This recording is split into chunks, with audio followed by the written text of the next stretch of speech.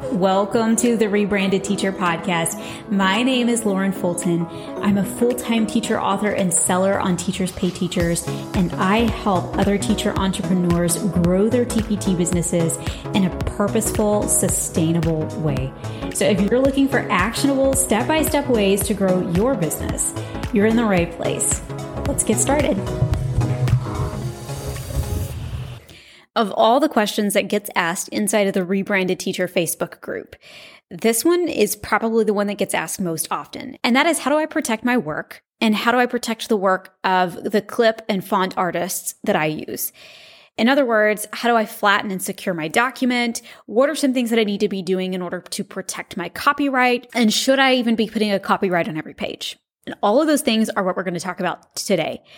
So whether you are a beginner or whether you've been on TPT for quite some time, I'm going to give you some really helpful, practical tips that you can use to secure your work effectively. We're also going to talk about an advanced technique that you can use to search the web to try to find copyright infringement, to try to find your work that's been posted for free on websites when it shouldn't be. All right. So we're going to start with some of the basics, and that is flattening and securing your documents. Now, this is something that everybody should be doing. There really is no exception to this rule. You should be flattening and securing all of your work unless it's editable work. Now, if your work is editable, we're going to talk about some workarounds for that here in just a second. But first, let's start with what it means to flatten and to secure. So when you flatten a document, usually if you're working in PowerPoint, let's say, which is where the vast majority of teacher authors create their work. Let's say you're working in PowerPoint. When you flatten your document, what it does is it takes all of your work, that's your clip art, your font, your text, everything, and it turns it into a picture. This makes it really hard to lift items off of the page. So I can't copy and paste your text anymore. I can't lift font or clip art or anything like that. It flattens the work. So that's what flattening is. You can do this really simply in PowerPoint by simply exporting as JPEG or PNG images, depending on the type of product that you're making. Now let's talk about securing. So securing is different. Securing is password protecting your document. Okay. Because what happens is a lot of people who have Adobe on their computer, which a lot of teachers do, when you have the paid version of Adobe, you can actually take a flattened document, which is where your PowerPoint has been turned into images, or whatever you've created your resource in has been turned into images to secure your work. You can, in Adobe, you can take that work and you can turn it into an editable document. Adobe will scan it and it'll make it so that you can edit texts and you can even lift some clip art. So when we're password protecting it, what we're doing is we're saying, do not allow this to be edited. Okay. So if a teacher opens your document, not only do they get a flattened version of your document, but if they hit that edit button, Adobe will prompt them to type in a password before it will allow them to edit the document in any way, shape, or form. Now, this is not completely foolproof. There are still softwares online that people can use to turn a flattened and secured document into an editable one. But it makes it that much harder for someone who's going to try to lift your work or to edit your work. It's going to make it a little bit harder for them to do. So you should always flatten and secure your documents. So what do you need to do that? You need one of two things. First, you either need an Adobe subscription. Now, if you're a serious seller or you plan to be a serious seller, go ahead, bite the bullet, pay for the Adobe subscription. I'm telling you, it's worth its weight in gold. But an alternative to that would be to use Flatpak by Bearwood Labs. Now, this is not an ad. Nobody is paying me to say this. I just really love and believe in this product. When you have Flatpak for Bearwood Labs, this is an add-on for your PowerPoint that will allow you to flatten and secure your documents all in one single step. So you tell Flatpak what you want your password to be for those PDFs in order for them to be edited. And every single time that you export and create a PDF using Flatpak, it flattens that document and it goes ahead and adds a password to it for protective purposes. I love this because it's all one step and it's a super simple solution and it solves a problem that we're about to mention. And that is something that I mentioned earlier. And that is what if you have an editable resource? So what happens if I want to secure a document, I want to flatten it, I want to have it password protected, but I want people to be able to edit it? Well, here's what you do. With Bearwood Labs, they have this function for a Flatpak where you can select specific text boxes or items that you don't want to be flattened, and so they can be edited. This really helps if you're like me and you're a Mac user and your clickable links go away whenever you flatten a document. It also helps if you have something in particular that you want teachers to be able to edit within your document, but you still want to secure all of the other elements. Highly recommend Flatpak. To me, it's the way to go. It's less than $100 and it's totally worth the investment because you can use it for the rest of your time on Teachers Pay Teachers. Now let's talk about the second way that everybody should be protecting their TPT work, and that is with a copyright. Anything that can be cut apart, separated, or used as an individual item, it gets a copyright on it in my store. Every single task card, every single suspect card for my mini mysteries, if it's going to get cut apart from the original page that has my copyright on it, it's going to have my copyright on it. I want my copyright on every single portion of my resource. Now, are there people who disagree with that? Probably so.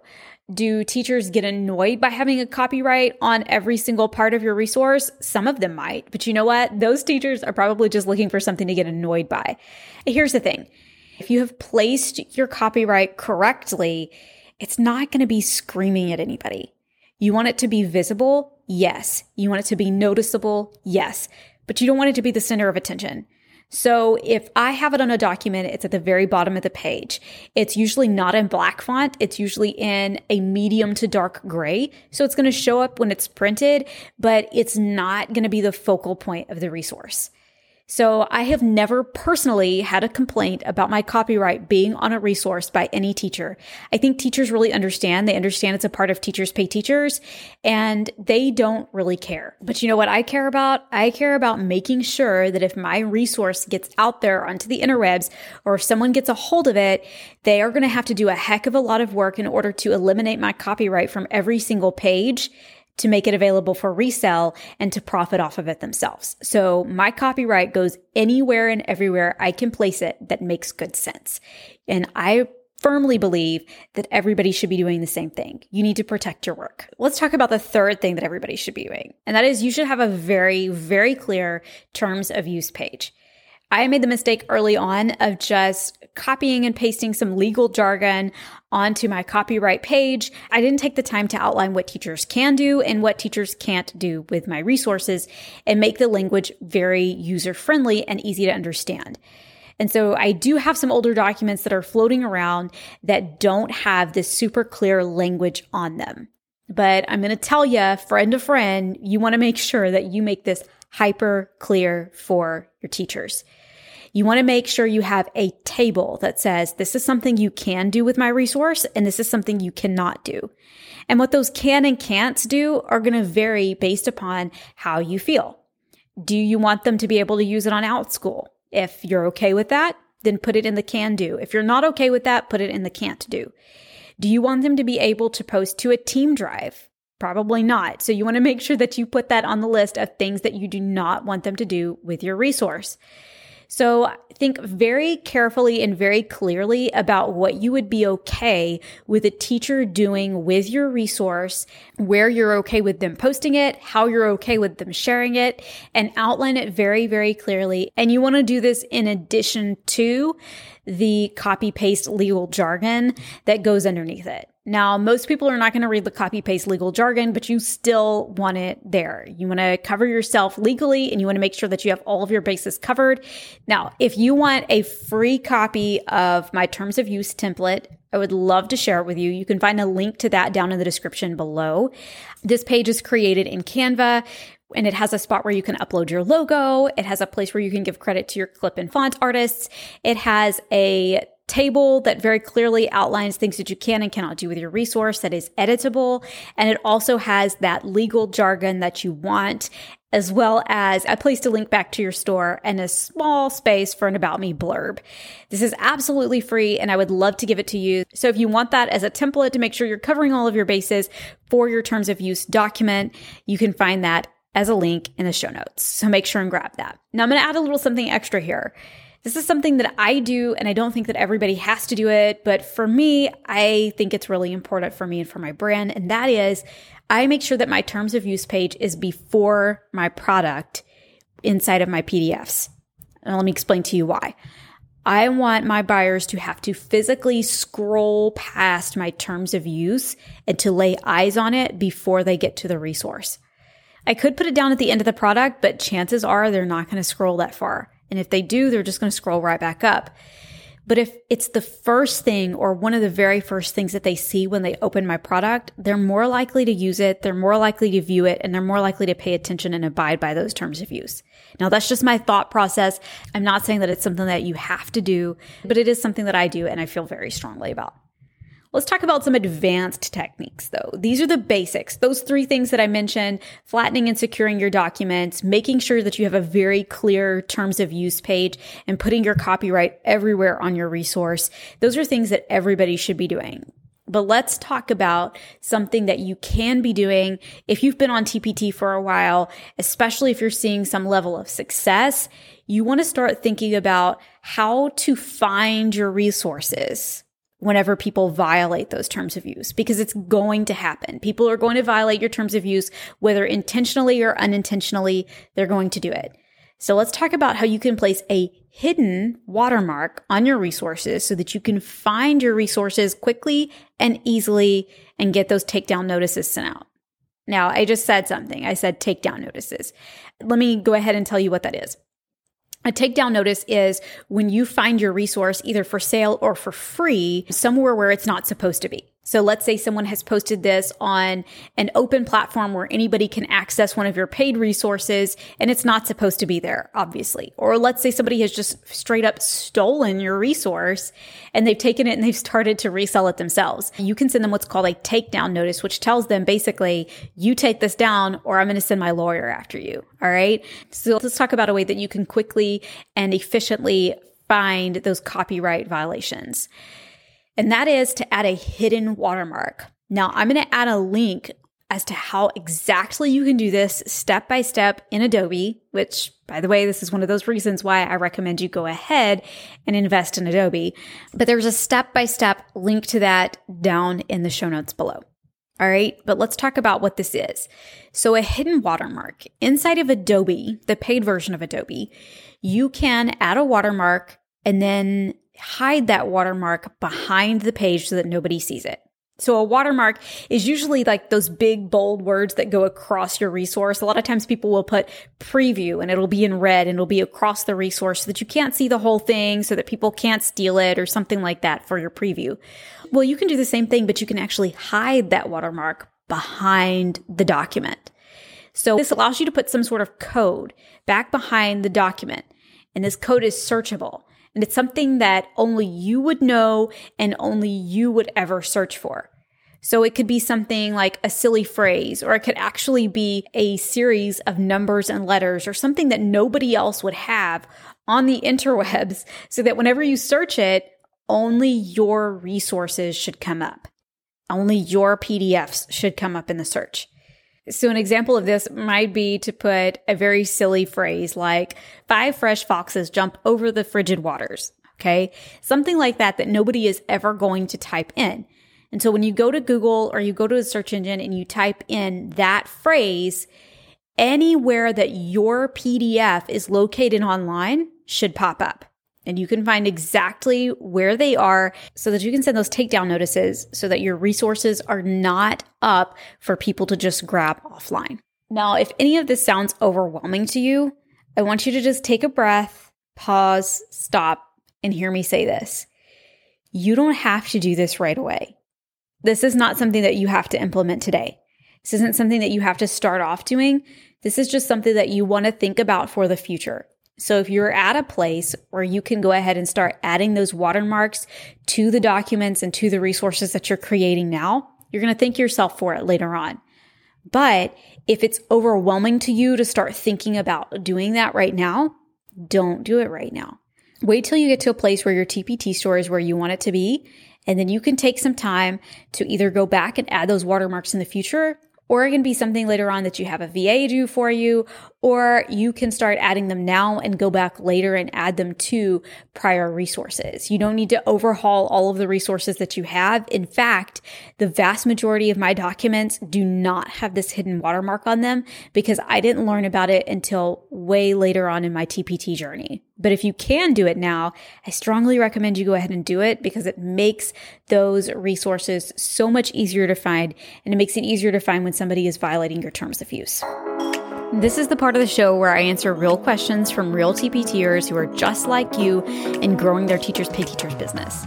And today's question is from Ann Met, who wants to know whether or not she should prioritize creating a website over an email list. She says, what would be your best advice if you feel overwhelmed and it seems like maintaining a website, writing blog posts and such right now is too complicated and time consuming? Is an email list with an opt-in the next best thing? So here's my answer, and I'm going to make this pretty short and sweet. An email list with an opt-in is not the next best thing. It is the best thing. More important than having your own website, more important than having social media marketing, more important than Facebook ads or anything else is having your own email list. Because with your own email list, it doesn't matter if you're selling on your website, it doesn't matter if you're selling on TPT, or it doesn't matter if you're selling on another platform. You own your customer. So you want to make sure that you have an email list. Even if you have no intention of sending out a weekly email newsletter or anything like that, go ahead and start growing your email list.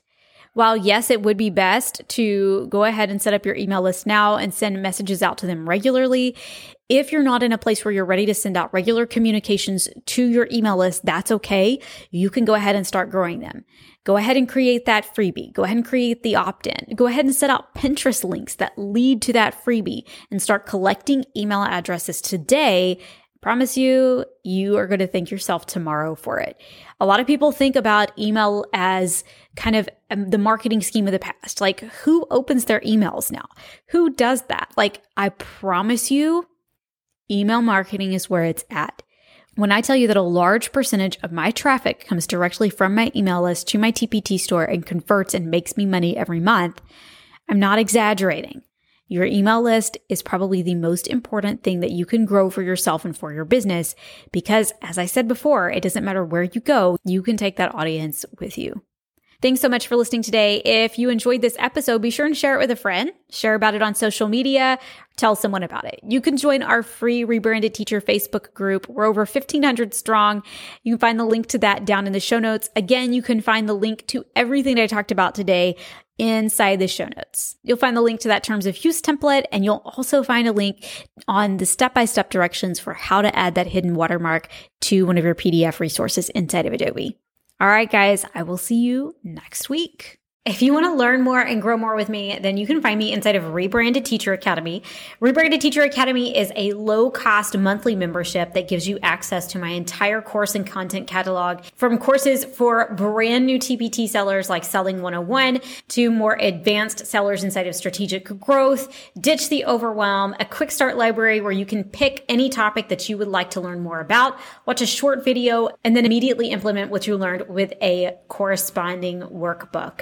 But what RTA members tend to love most are the monthly challenge and strategy sessions, where every single month I give you step-by-step strategies that you can implement inside of your business in the form of a fun monthly challenge that helps you move your business forward every single month. If you want to learn more about Rebranded Teacher Academy and how you can become a member, you can find more about that down inside of the description. Thanks so much for listening today. If you enjoyed this podcast, I would love if you would share about it on social media and help other TPT sellers find it too. I'll see you right here next week.